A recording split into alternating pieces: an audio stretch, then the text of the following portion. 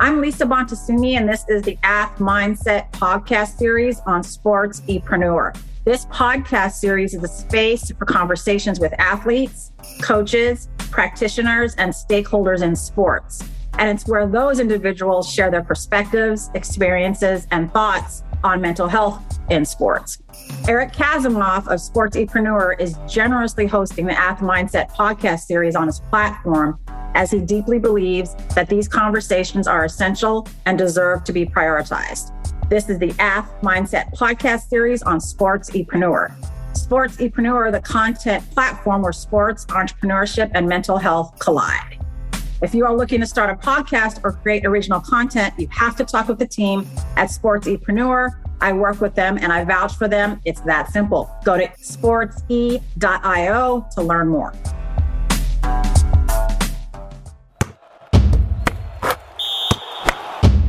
Welcome, everyone, to the AthMindset podcast. The super special episode today. I've been thinking about it for months. I'm so glad that we have the opportunity to talk today. I'm here with Trey Wertz and his father, Langston Wertz Jr. As you may or may not know, I'm assuming you know, Trey Wertz is in his senior year as a student athlete at Notre Dame, where he plays basketball and he majors in economics and plans on pursuing his master's in business analytics with a sports analytics concentration, and plans to continue to play basketball for the Fighting Irish. Let's go. I'll introduce Langston. Langston Wertz Jr. has been an entertainment and sports columnist at the Charlotte Observer since 1988. He's covered music, video games, entertainment, and mostly sports during his time at the paper, which, if my math is correct, is 34 years. Wow. Yeah, gotta be. Okay, it will be this year. So welcome, gentlemen. Thank you. Thanks for having us. Yes, absolutely. Well, it's special because I have a personal relationship with Trey, Langston, and the family, which includes Whitney Wertz and Kamani Wertz. I have known this family since undergrad, and I'm not going to say how long that is. And I've known the family before Trey was even born. And as Langston knows, was brought to tears when he and Whitney asked me to be Trey's godmother. I remember the moment. I remember where we were. I remember the moment. And I remember you said, wow, Lisa's taking this kind of serious. I'm like...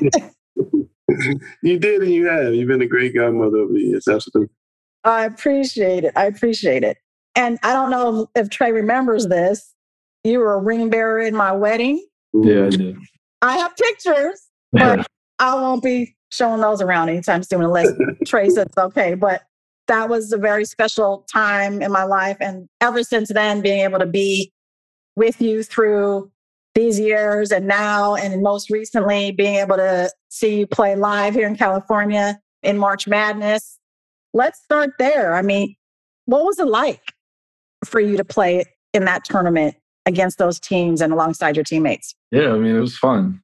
As a kid, we all dreamed of playing in the tournament. We watched it on TV every March. I mean, in elementary school, they used to roll the little TV on the stand into the room, and school would almost shut down when the AC tournament March Madness come on. So, I mean, to be able to do that, it was surreal. And I wish we could have got that last game, but overall, we had a good experience. Thank you for that. Yeah, I think it's the dream of many to at least be able to have the opportunity to show up and compete, because we live on different coasts and you're now in a different state for college. It's hard for me to come watch you, but I remember the times that we've come to tournaments as a family during Thanksgiving. We've been to Vancouver. I mean, we've done all kinds of things. So it's cool. I was so happy to be able to see you and cheer you on. Langston, what's that like for you to see him on TV and to cheer him on? It's a dream come true for me because I know it's a dream come true for him. I knew this is something he wanted to do. Trey's loved basketball since he was a little itty bitty kid. You know, we bought him a little Nerf hoop when he was a baby. I mean, he would just stay up all night long shooting on that Nerf hoop. I mean, to the point where it would keep you up. You know, he's shooting on that Nerf hoop. And to see him out there, they had a slow motion capture of him in the last game to play against Texas Tech right before they go to commercial. And you could just see he had this big smile on his face. He just hit a three-pointer in the corner. And he just looked in his element. And I just said, you know, this is what all their work is kind of led into. And this is, you know, kind of the payoff. And I'm just, as a dad, you're just happy to see your kids do what it is they want to do and do it well. And be happy about it, right? And have fun. Absolutely. Yes, I know. I know that's the type of dad you are. I mean, well, let's back up. Since he was an itty bitty, the Nerf football or the Nerf basketball and football probably, but you chose basketball. What was it, Trey, about basketball that moved you or that had you stay committed to it versus any other sport? Well, for me, I hate the outside weather. And in Charlotte, you get all of it, the rain, the occasional snow, the hot days, cold days. Our weather's very bipolar. So playing football, we got to probably the end of the season. There was one practice where it was very cold, snowing. And there's a drill called the Oklahoma drill where you kind of get within about 10 yards of each other and just go pretty much and run into each other. With the cold and that, after that day, I was like, this football is not for me. So for me, it kind of came down to basketball and golf. I got to a point probably, I want to say 5th or 6th grade where that kind of came to me. It was like, you're going to have to choose one. And I can't remember exactly why I chose basketball, but I ended up choosing basketball and it worked out. Yeah, well, the rest is history, right? The rest is history. I mean, during that time too, didn't you earn a black belt in martial arts? Yeah, so when I was really little, I would say like before even elementary school, my parents kind of got me into Taekwondo and I continued that probably throughout elementary school. I ended up earning a black belt fairly early on, but just with I had so much going on with school, basketball, Taekwondo, just trying a bunch of different sports. I ended up having to choose what I wanted to do and I ended up having to give that up. But yeah, that was something that they had me in early on and it was a cool experience. Yeah, definitely. And I know you guys still play golf as a family. You guys go out, Kamani too. When did things start to change? Like when did things start to get pretty serious for the sport? Was it in high school?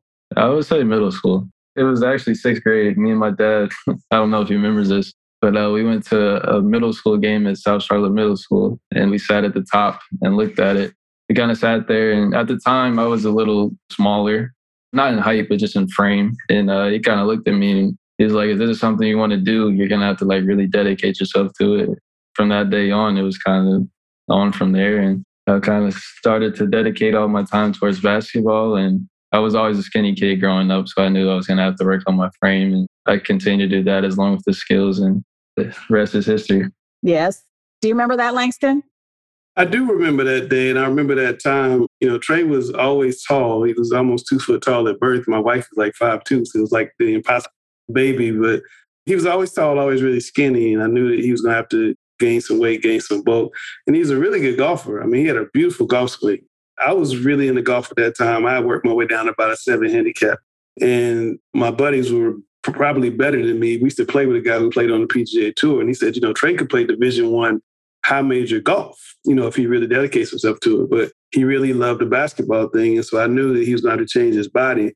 And in 8th grade, he broke his wrist. He was playing for Muggsy Bogues' AAU team. He broke his wrist. And one of my buddies who played in NFL basically took that time when he was recovering from his broken wrist to work him out. And they put on 20 pounds within, 3 months, maybe 2 months. That was kind of when he kind of really started to take off. I mean, he was always really good because he could shoot the ball from far out. But now he could go inside and guys couldn't push him around. And that's when I kind of knew that, yeah, he's going to be pretty good at this. Because he's always been one of the best shooters. I mean, one of the best shooters I've ever seen. So once he added that, little bulk and was able to drive a little bit, I thought that, that was the right decision. And it was hard, like you said. The Taekwondo was like a full-time obligation. I mean, you're in the sports, you know how it is. The basketball is a full-time obligation. We were doing football. That was more of a seasonal thing. You really did have to choose. You really can't do all three. You can mess around with one or two, but one has to be your main thing. And he chose basketball as his main thing. Mm-hmm. Yes, I know that it can be a big commitment, not just for the athlete, but the whole family, traveling. There's no more vacations, Lisa. Yeah, I mean, that's the vacation. You got to work your vacation around where you're going to be. We know. Your vacation is where you're going. Yeah, we met you in Las Vegas because that's where you were playing and that was the vacation. So we get it. We get it. That's the same thing with my daughter, Malaya, as you know. So we have to work around it and that's what it is. But for those of people out there who might not know what it's like to be the parent of a high-level athlete like Trey, what is the commitment like? Like, how do you stay committed? How do you encourage him to stay committed? Well, there's BC and AC, before car and after car.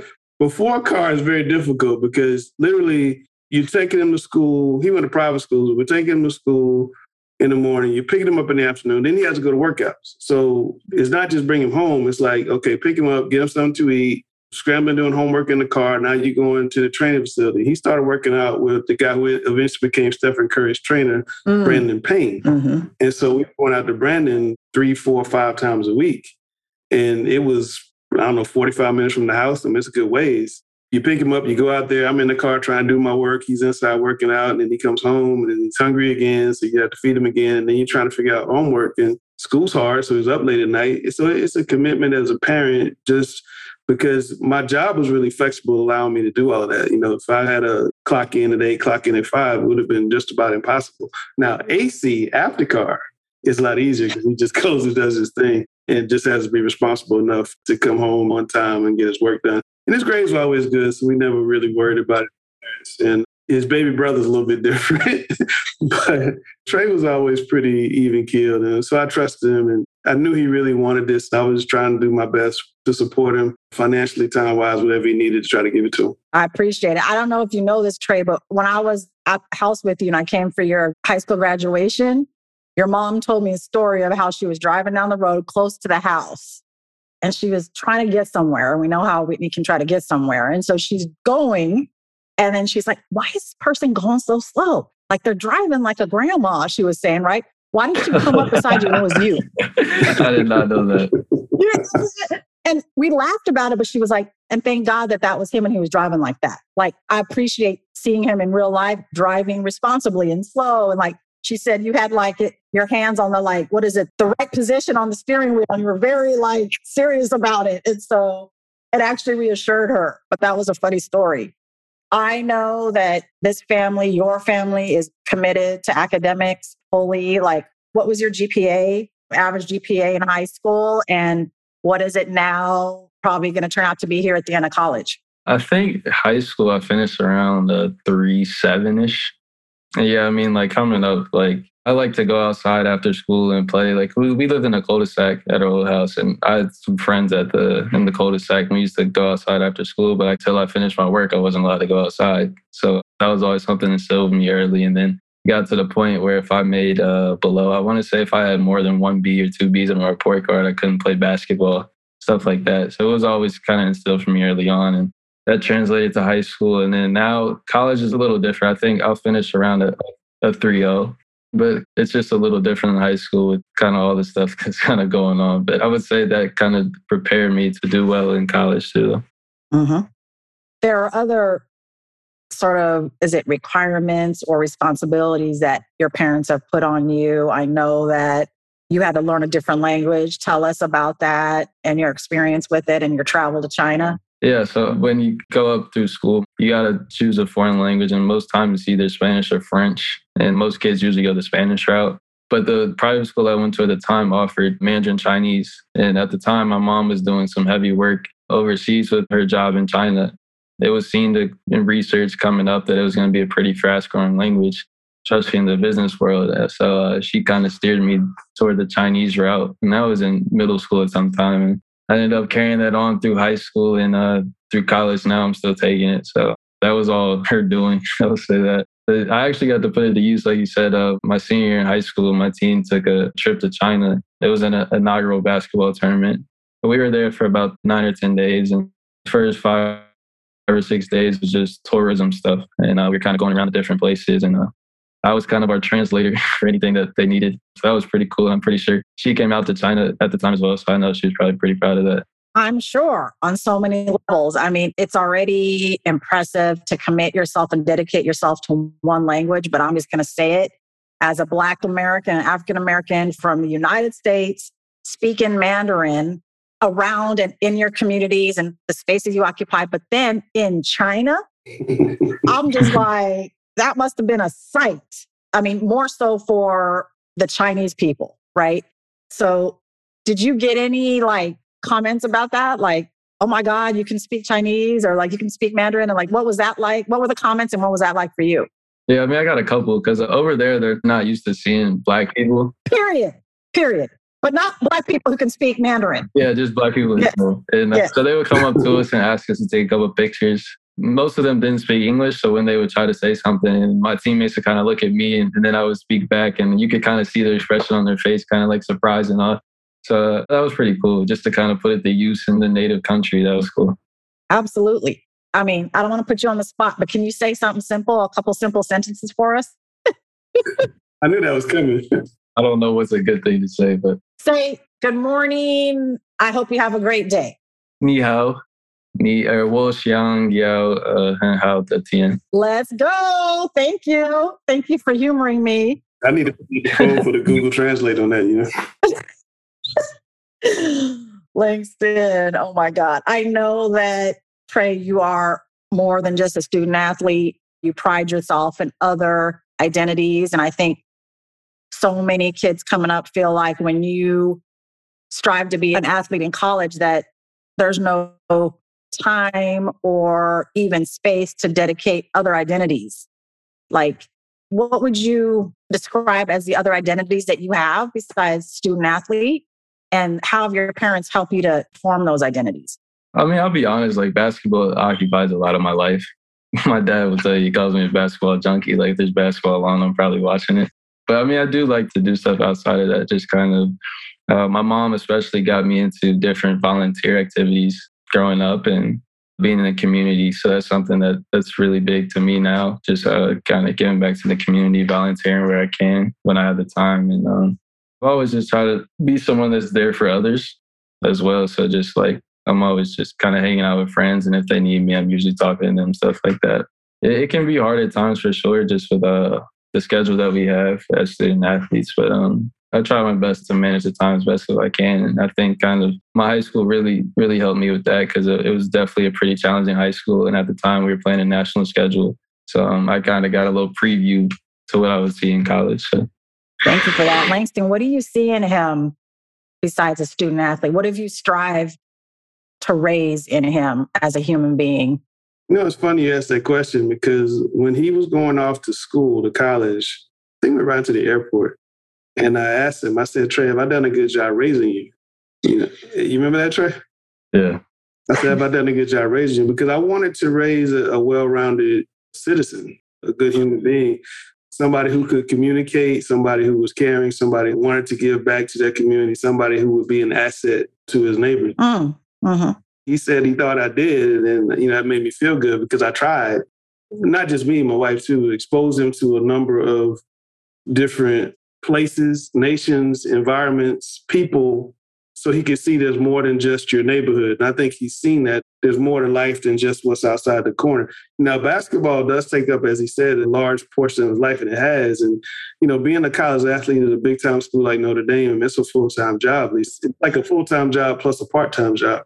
And then you go to school on top of that. So his time is really, really, really restricted. But I do see him, they go out and do things within the South Bend community as a team. And one of his Chinese professors asked him to mentor basically teach his kid about basketball. So I know he's trying to do some things and give back. But, he's really busy. And I appreciate he's able to keep all that together. I've never heard from a coach ever saying Trey's grades are falling off or we're concerned about this or that. He's just kind of always been on the proper path. And I feel blessed and lucky because I hear from so many other parents who have so many other issues with their kids in college. And at least he has never called me really to say anything's wrong. I just feel blessed and lucky because, I feel like we tried to do some groundwork when he was growing up. And I'm hoping that that's what we're seeing now is the fruition of those efforts when he was a kid.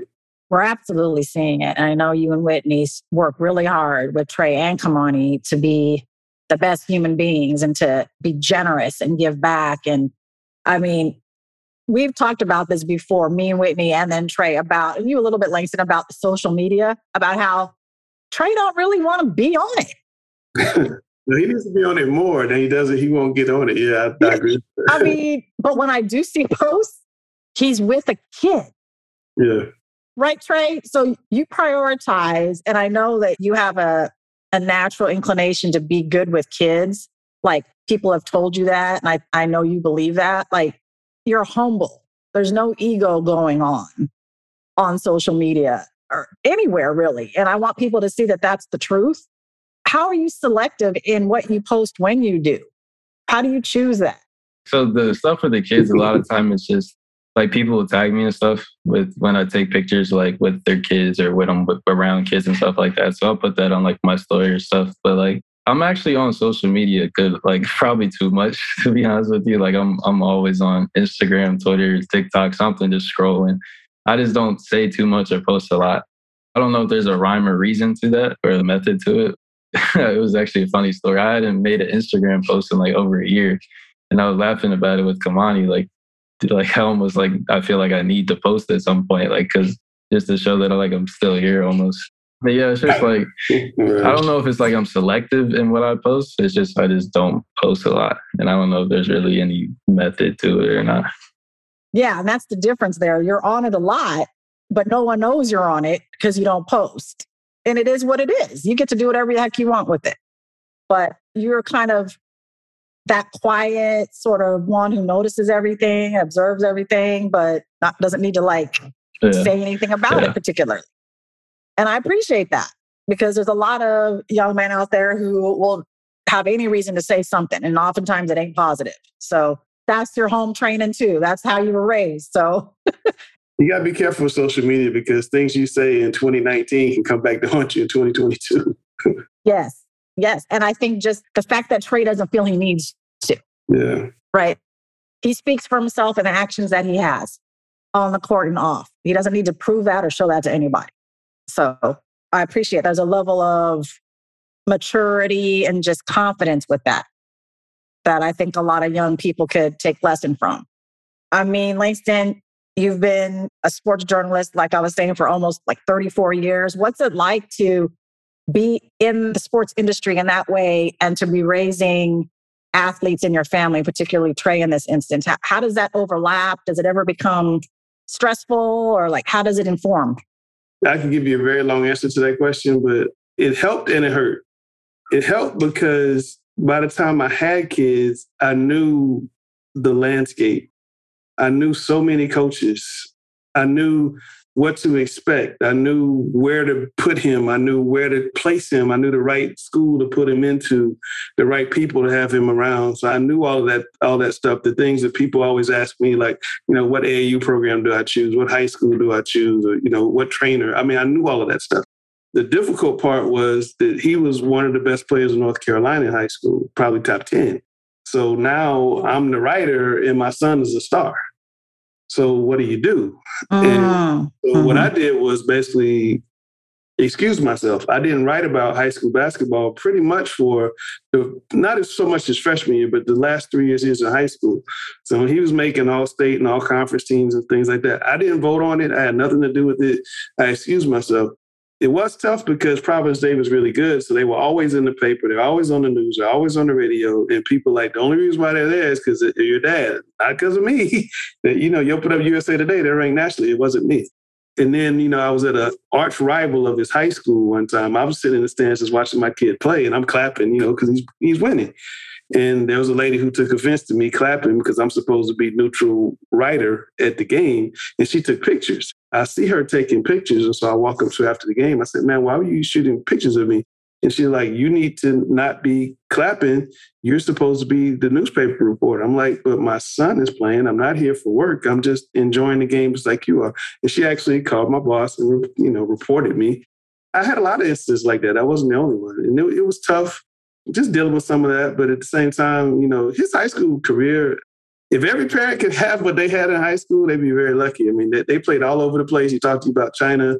I mean, every week they were going to Florida or New York or somewhere to play basketball, Georgia, somewhere, and playing all the elite teams. And, my wife and I laugh, we're looking at March Madness, was how you started out this conversation. And all the guys we're seeing on TV are the guys Trey played against in high school. So it's funny. Definitely. No, that's an interesting story there of how it can get. It's the sort of downfall of being a sports journalist in your town. And then your son is someone that everyone wants to write about potentially. And setting that boundary, right? And not being the writer for that sport at that level. I couldn't. Yeah, I understand. That takes a lot of wherewithal and awareness too, to be able to put that up and be like, I can't, because I can't be objective. If you're asking me to be, right? Yeah, his 10th grade year, they won a state championship, and they beat a team that had 10 Division I players on it, and the NBA lottery pick Bam Adebayo, who's at Miami now, NBA All-Star. And Trey was basically the MVP of the game. He had 25 points and 6 rebounds, 6 assists, something like that. Just had a humongous game. And I'm covering all the state championships before that because they play like 5 of them in a row or something. And so I covered all of them. This was the last one because it was the biggest one. And so I was sitting there, where you're supposed to be, but I was not covering the game. And I was like clapping underneath the desk, like, good job, son, good job. And I remember, Trey will tell you I cried after the game. I don't think I cried. I think I had a little misty eye, but I was just so proud of him to play that way on such a big stage. Roy Williams was right in front of us. The NC State Clemson coaches were to the side of us. And that was one of my favorite moments. He's given me a lot of moments. That's one of my favorite moments he's ever given me is watching him win the state championship in that way. But he's won so many games. And just so many memories of him playing basketball, college, high school, bitty ball. It's been a fun ride. I hope it's not over. It's been a fun ride. Yeah, exactly. I hope it's not over either. I know it won't be. I know it's not, especially with next year. But you played at Santa Clara your first 2 years of college ball, right around the corner from us. We were able to go to all your home games. I loved it. It was great. We've talked about this before, but share with us, Trey, your process of choosing Santa Clara and then choosing to leave Santa Clara for Notre Dame. What went on for you and your family, as much as you know, just for you maybe, in those choices and decisions? Yeah, so kind of growing up where I grew up in Charlotte, every kid's dream is playing the ACC. And people knew I had a few ACC offers, a few other ACC schools that recruited me. When I got to the end of it, it was just Santa Clara. I had a really good relationship with the staff. They really believed in me. I knew I was going to play from day one. And when I visited the school, I've always been a fan of California, my family would tell you, but when I visited the school, it kind of just clicked. And I tell people when you get the chance to visit schools, you kind of get a gut feeling of okay, this is a place for me. I got that feeling 2 places, and Santa Clara was one of them. And that's the school I chose to go with. My first year was really good. We got off to kind of a rocky start, and we started to figure it out toward the end. And we ended up having a pretty solid season. And coming to my sophomore year, I thought we were going to have a pretty good year. And we started off on a nice trajectory, and we had some things go on internally that kind of derailed us a little bit. And then COVID hit. California was the first state to have a COVID case. So school shut down. I came home. And from there, I want to say it was about 2 or 3 weeks I was at home. And I was just kind of thinking about what I wanted to do, if I wanted to go back. And it was a long thought out process, for sure. Just ultimately, I didn't feel at the time that it was the best place for me. So I chose to transfer. Thank you for that. I know that because you're a guy who likes the weather, I know that was California helped. And the fact that, your mom's originally from Oakland, from out here. There's family. You got your Uncle Yusef. Yeah, people used to ask me all the time, did you get homesick? And I was like, no, I never got homesick. I never, if I needed anything, I knew you guys would always be there. But I felt very comfortable in the place I was. And like I said, the weather was always great. So that was nice. Yeah, Trey's always liked California. Ever since he was a little kid, we would take him out there to visit his grandma. And, he went to Stanford camp, I think it was his freshman year of high school. And you could still actually go into the airport then. I remember walking to the gate and looking at him, waving at me through the window. I was like, man, my kid's flying all the way across the country by himself. And, coaches are picking him up. And, he loved it. He loved California. And I think he had the bigger school offers, but there was something about Santa Clara that clicked with them. They just kind of felt like they were going to build this thing around him. And it was unfortunate because the coaches that recruited him left right before we got there. He didn't include that part, but that was unfortunate. The vision was there, just didn't kind of come together. And then, he decided to make a change during that COVID year. He came home. We literally had, 50, 60 coaches call between 9 a.m. and maybe 4. We didn't get up from the kitchen table. From the phone ringing and ringing and ringing and ringing and ringing.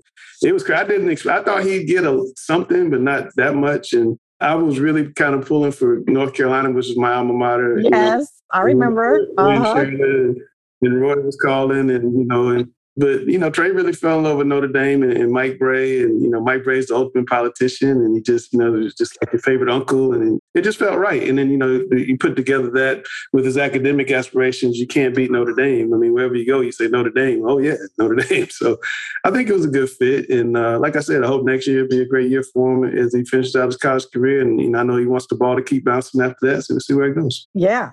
And the fact that you are working within your scholarship to achieve your master's degree as well. Like, that is huge. Yes. I mean, for obvious reasons, Langston, I know you're laughing. For mom and dad is very... The money of it. But like, I know that you and Whitney, worked really hard to make that part of the deal, so to speak. Yeah, absolutely. Right? Absolutely. That, Trey, you have to do your part to do that while doing basketball and work and do summer classes and like work through that to get it done in time, so to speak. Like that, I want people to hear that that's a huge accomplishment. It's already huge to get a scholarship to go to college to play basketball, but you have academics and now you're also getting your master's degree. Yeah, Lisa, before he answers that question, Trey, tell her about how you just never stopped going to school. I was just kind of constant for you and the demands that it takes to do what you're doing. Because I didn't know that when you told me that. I was like, wow, I guess so. That's true. Yeah, so Santa Clara was on the quarter system. So just for people out there, it's a 10-week quarter. You have it 3 times a year, and you start a little later than normal. Like most schools will start middle August and August.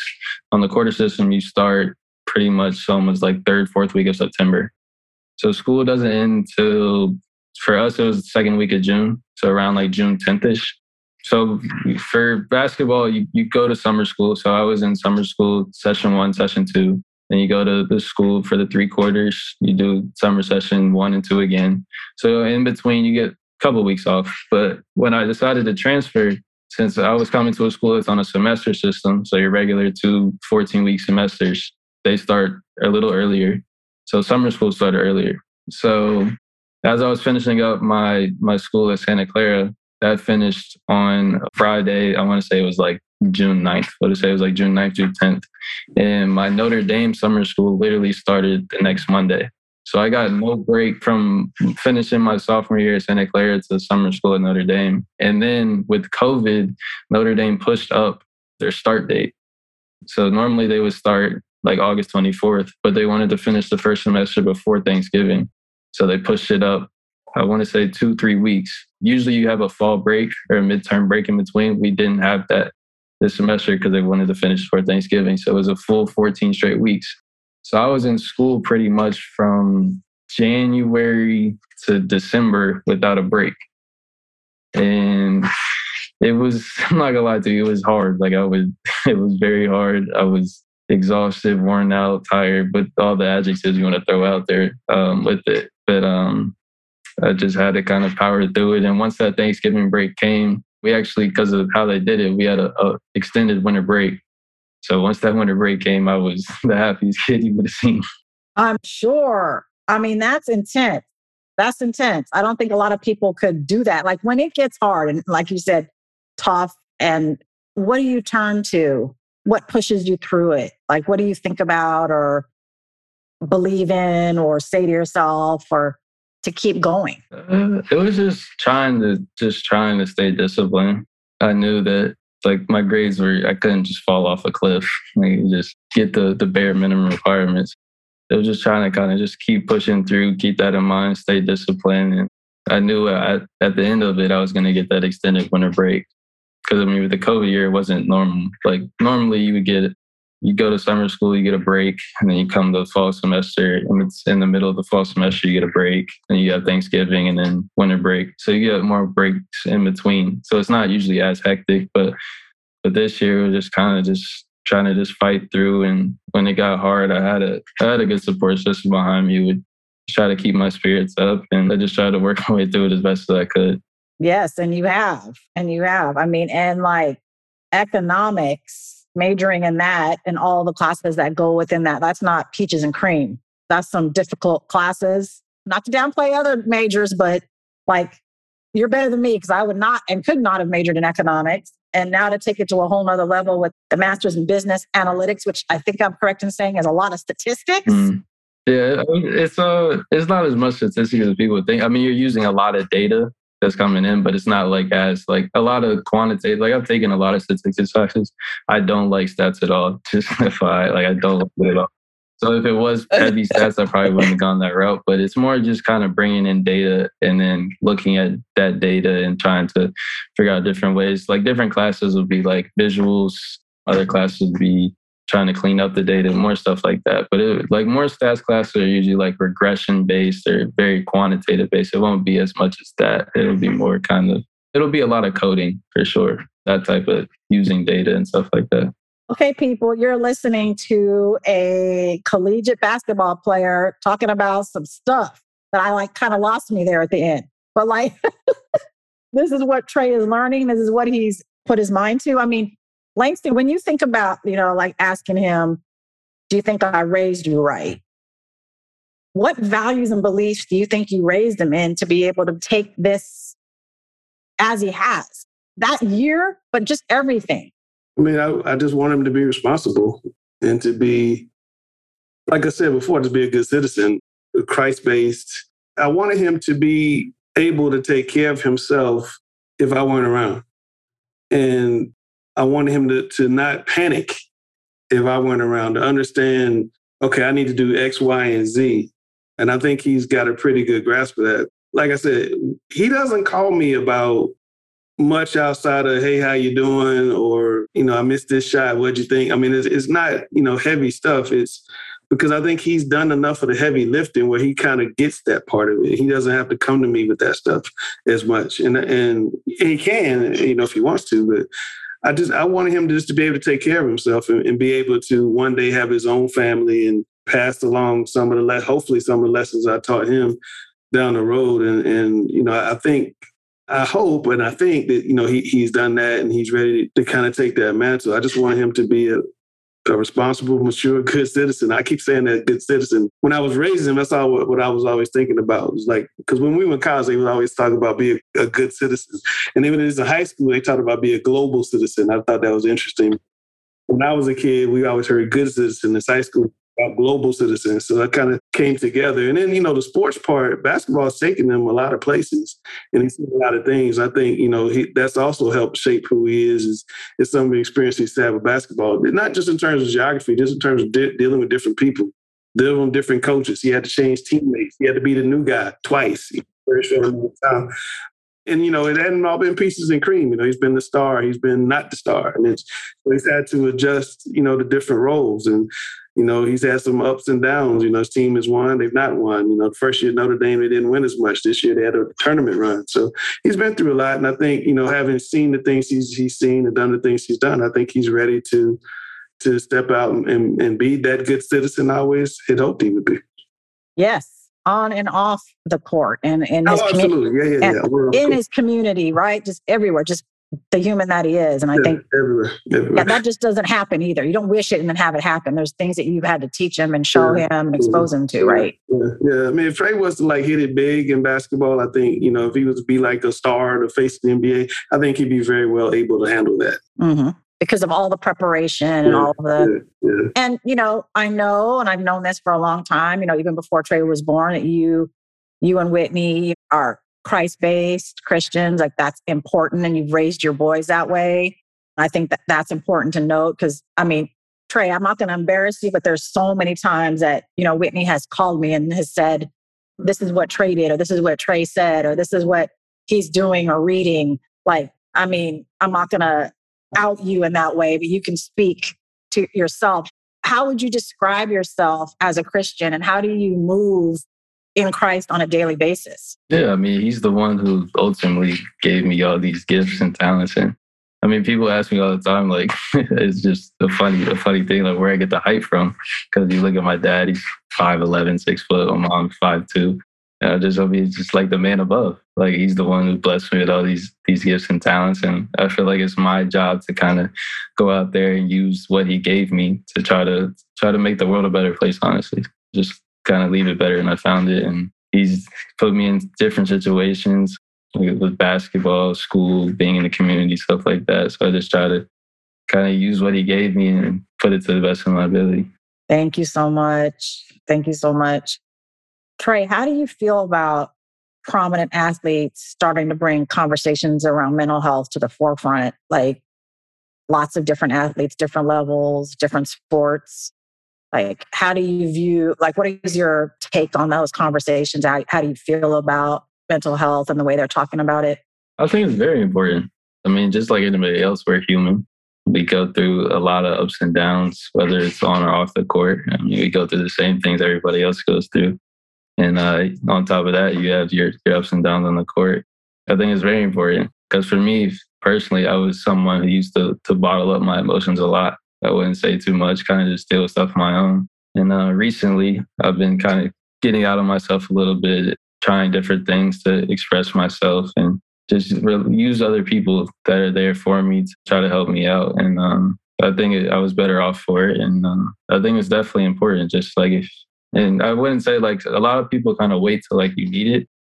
And I don't think it should be that type of thing. Like it should kind of just be a constant thing that you can rely on. You shouldn't be afraid of it.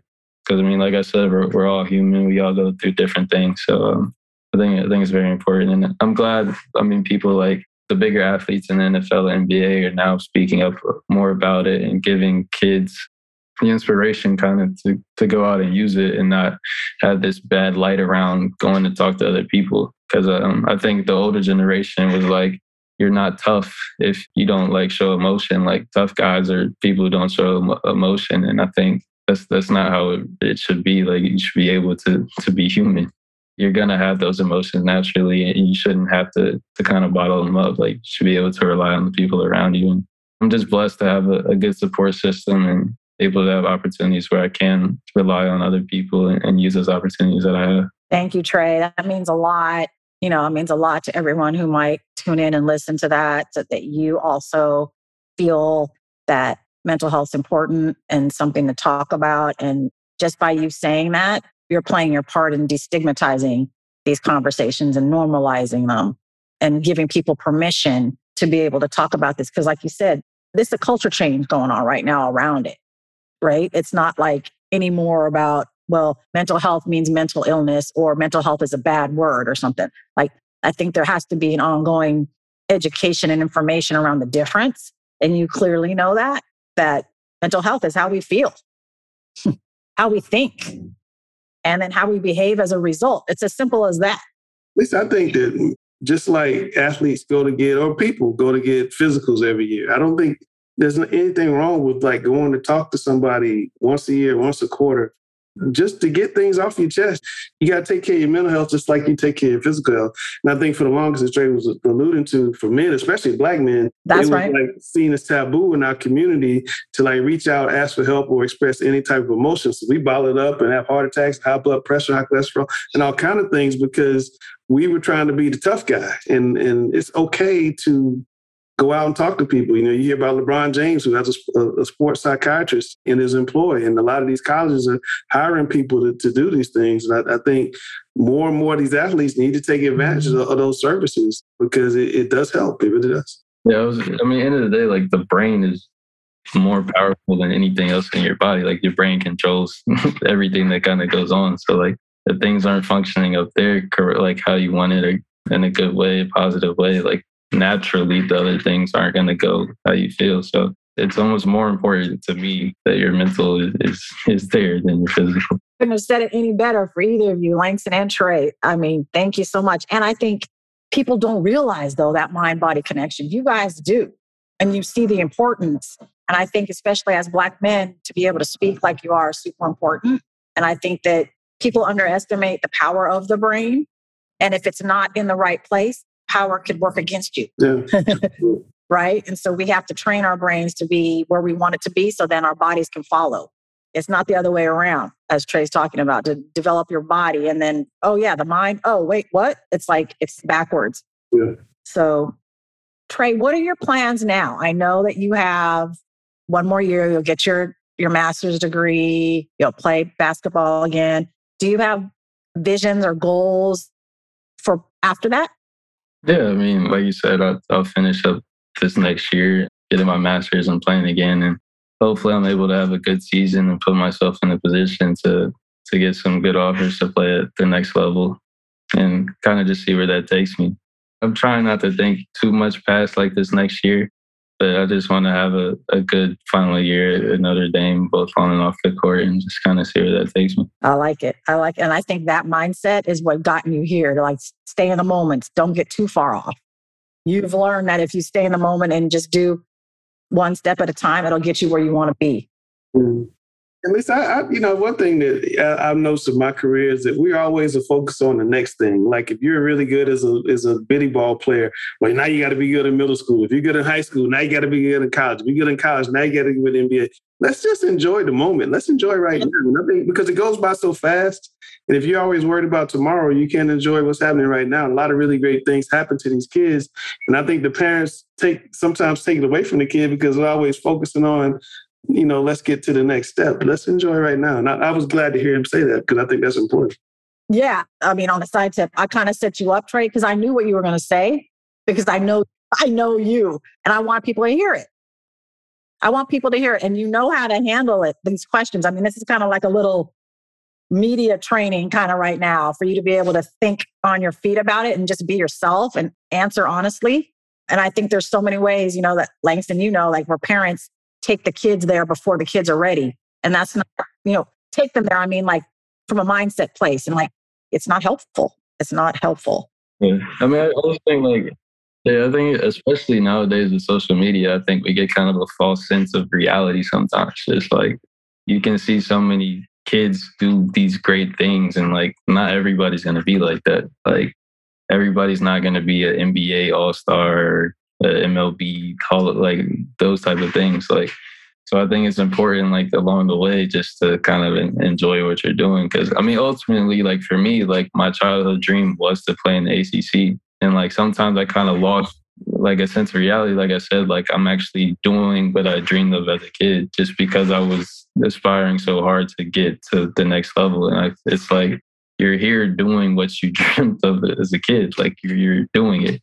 And I think sometimes like just kind of with everything going on around us, like you kind of lose sense of what you're doing. So I think it's definitely important. Yeah. And it's hard to sometimes it's harder than other times to stay in that moment and just stay focused and to kind of be here. It's not as glamorous. It's not as exciting, but you've already have learned that you got to grind it out, as I say, or like go through this to get there. And whatever there is will be what it is. And see, that's the thing, Lisa, because like I said, when you're a little kid and you're looking at the big high school, you say, oh, it'd be so exciting to play in front of 3,000 people at the big high school. Okay, well, he did that. And he played in those games. And then you think, well, I want to play in front of 20,000 at the big college. He's doing that. And I think sometimes we just forget, as he said, or lose sight of the fact that we're actually doing those things and enjoy it because it goes by so fast. And if you don't, stop and, smell the roses, you lose out on life. And I think sometimes you have to we only get one chance to do this. I think you have to take advantage of all your opportunities and enjoy them. And, I certainly have have enjoyed the places and things that his career has allowed me to see and do. And, I'm glad to hear that he's at least thinking that way as well. Yeah, I mean, like, just to kind of piggyback off that, like, I'm not going to sit here and act like everything was peaches and cream for me. Like, I mean, I had tough times, dark days, long nights just thinking. I mean, even last year, I was struggling, just questioning sometimes some of the decisions that I made. And it's kind of like, you're doing what you're doing for a reason. Like, whether you know it at the time or not, like, you're there for a reason. And I think that kind of goes back to my faith a little bit, just kind of trusting in God. And like, he's putting you in these positions for a reason. You just gotta enjoy the moment and not look too far ahead or behind about it. Because reality is you can't change the past and you don't know the future. So you just kind of have to live in the moment. That's right. And you can't take it too seriously either. And really reward yourself and celebrate and like honor the things that you have achieved and the ways that you've played for yourself, your family, your schools, that pride. I mean, it's like he said, it's so easy to slip into that mode though, Lisa, where you think that I'm not good enough because you go on social media and you see on Instagram, everybody's living this great life. Or, this guy's going, first pick in the draft. There's only like 14 of those guys are going in the lottery, and only, 40 of them or 50 of them getting picked. And there's 300 colleges, 300 plus Division I colleges. So you have to not compartmentalize, but you just have to like keep everything in perspective. I mean, these great things only happen to this many people. And I'm holding my hands close together for people can't see. There's thousands of kids at home dreaming of being on March Madness. Thousands of kids at home dreaming about playing for Notre Dame or playing the ACC or playing college basketball, period. There's thousands and thousands of kids that will never play high major basketball because it's hard to get to that level. You might get to Division II, small Division I, but to play at the level he's playing at is really hard to do. And I think, sometimes we can just kind of get distracted by always trying to find somebody who's doing better than us, when really you're at a pretty high level where you are. And you need to really, thank God that you got to that place and enjoy it. I mean, Trey, what advice would you have for the young ones coming up, maybe juniors or seniors in high school, choosing a college, or freshmen in college, when managing their social media, when they see all this stuff? Like, we know that people aren't going to post, which I think people should more, but post when they don't meet their goals, or like failures, or like not just the highlights, because all of that is a highlight reel. All the things that people post is the things that they've achieved and are proud of. And then kids aren't able to really see the difference. Like, what advice would you give the young ones about like how to actually interpret what's on there, like take it in? Yeah, it's kind of funny you ask that, because Kamani is in that same stage range here in high school, and he's kind of struggling with the same things. And I just tell people, like, you run your own race. Like, everybody's different. We all blossom at different times. And if you do the things that you're supposed to do, work hard, treat others right, stay in the classroom, all those type of things, like it'll probably pay off at some point. I don't know when. I don't know when it's going to happen. For some people, it's when they want it to. For some people, it's not. It's just kind of reality. But I think if you do continue to do those things, it'll pay off at some point in your life. Whether that's going to the college you want, after college, and your work life, like those type of habits will end up paying off sometime down the road. And it's just kind of, you have to run your own race. Like, we're all blessed with different talents and gifts. Like, in Kamani's case, he's a little shorter, a little less athletic than I was coming up. And it's kind of hard for him because, like, he goes to the same school that I went to, and people kind of were looking at him to be kind of the next me. And I'm like, just go be yourself. Like, you're your own person, run your own race. At some point, the stuff that you're doing will pay off. I can't tell you when. I don't know when. I'm not a genie, but at some point it will pay off. And just kind of, like I said, just run your own race. Yeah, the football coach in high school always has a saying, hard work works. I think it does. And I think the other thing is these kids just forget how long life is. They think that if you don't get it by 22 or 24, it's just the end of the world. I mean, you just have so much life to live. I mean, I'm 55 years old. And Trey, I'm thinking when I was 40, I used to think 40 was old. And now I think 40 is like really, really young. And Trey probably would say 40 is old. And so you just have so much life to live. And you just want to put yourself in a good position to live that life. And it doesn't have to all happen between 18 and 22. That's right.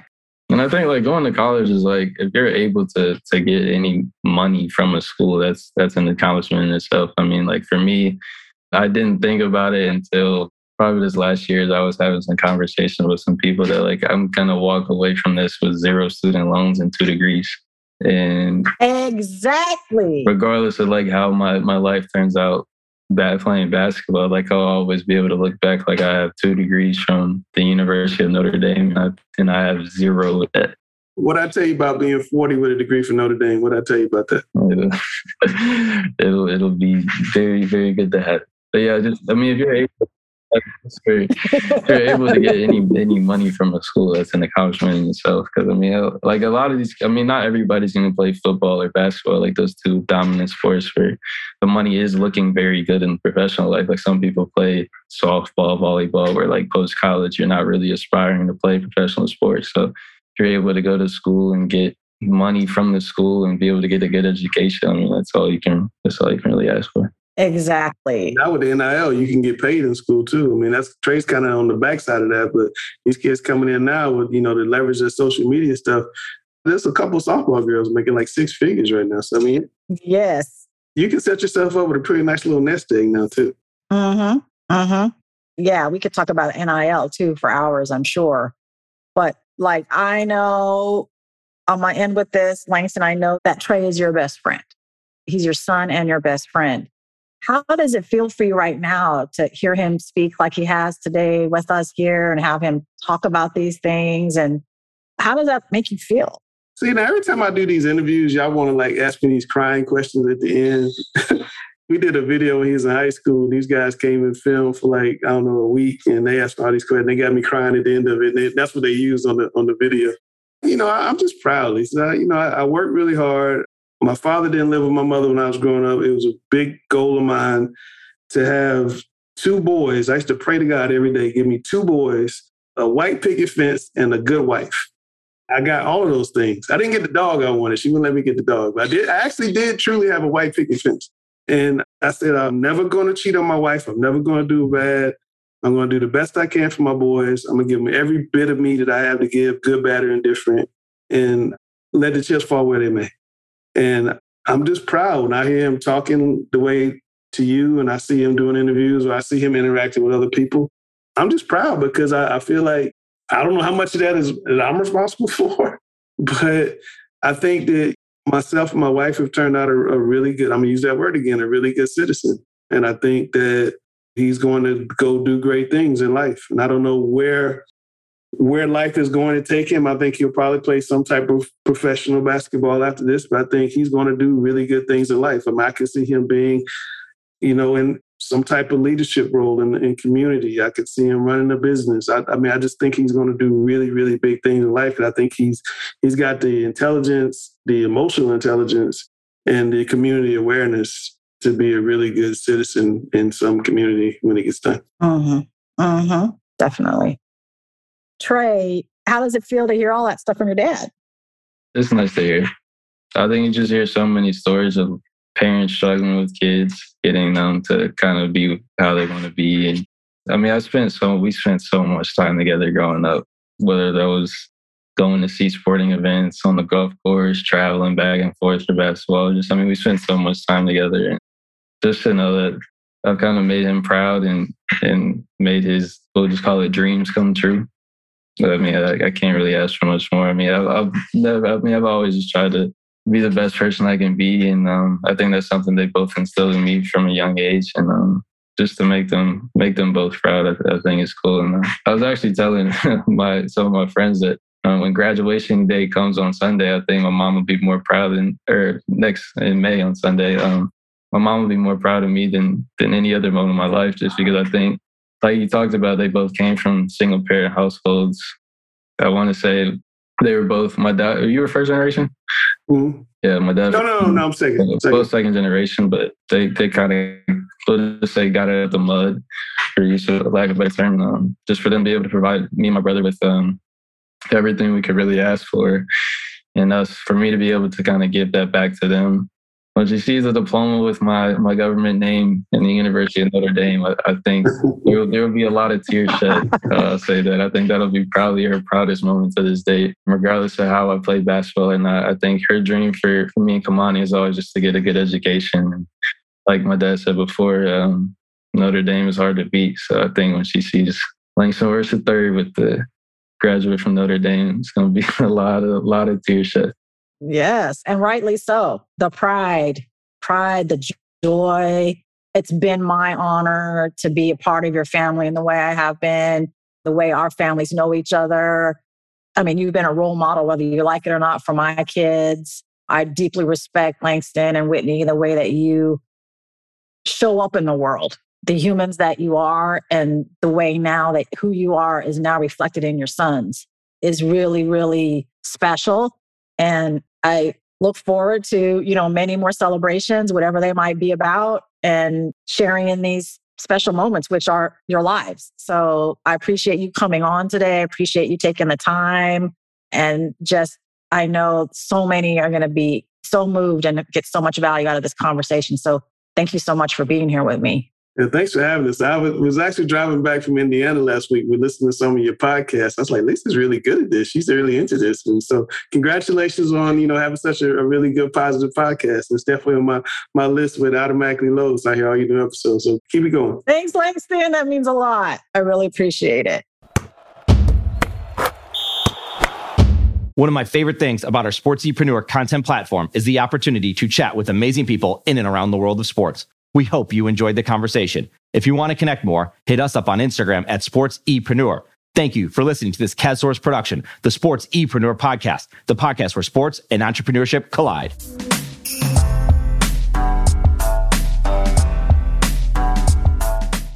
SportsEpreneur is a content platform, a collaborative team, and a marketing brand that is all about showcasing leaders and difference makers in and around the world of sports. While we create our own content, we also create content with you. This includes collaborative content and exclusive content for your brand. Think podcasts, blogs, social media, and overall content strategy. Our sports content marketing team is specifically niche for those in the sports industry. That includes sports businesses, athletes, managers, coaches, trainers, entrepreneurs, and business leaders in the sports market. The bottom line is we want to help with your sports-related brand, your content marketing, and your story. Connect with us on Instagram at SportsEpreneur or find us online at sportsepreneur.com. SportsEpreneur, the content platform where sports and entrepreneurship collide.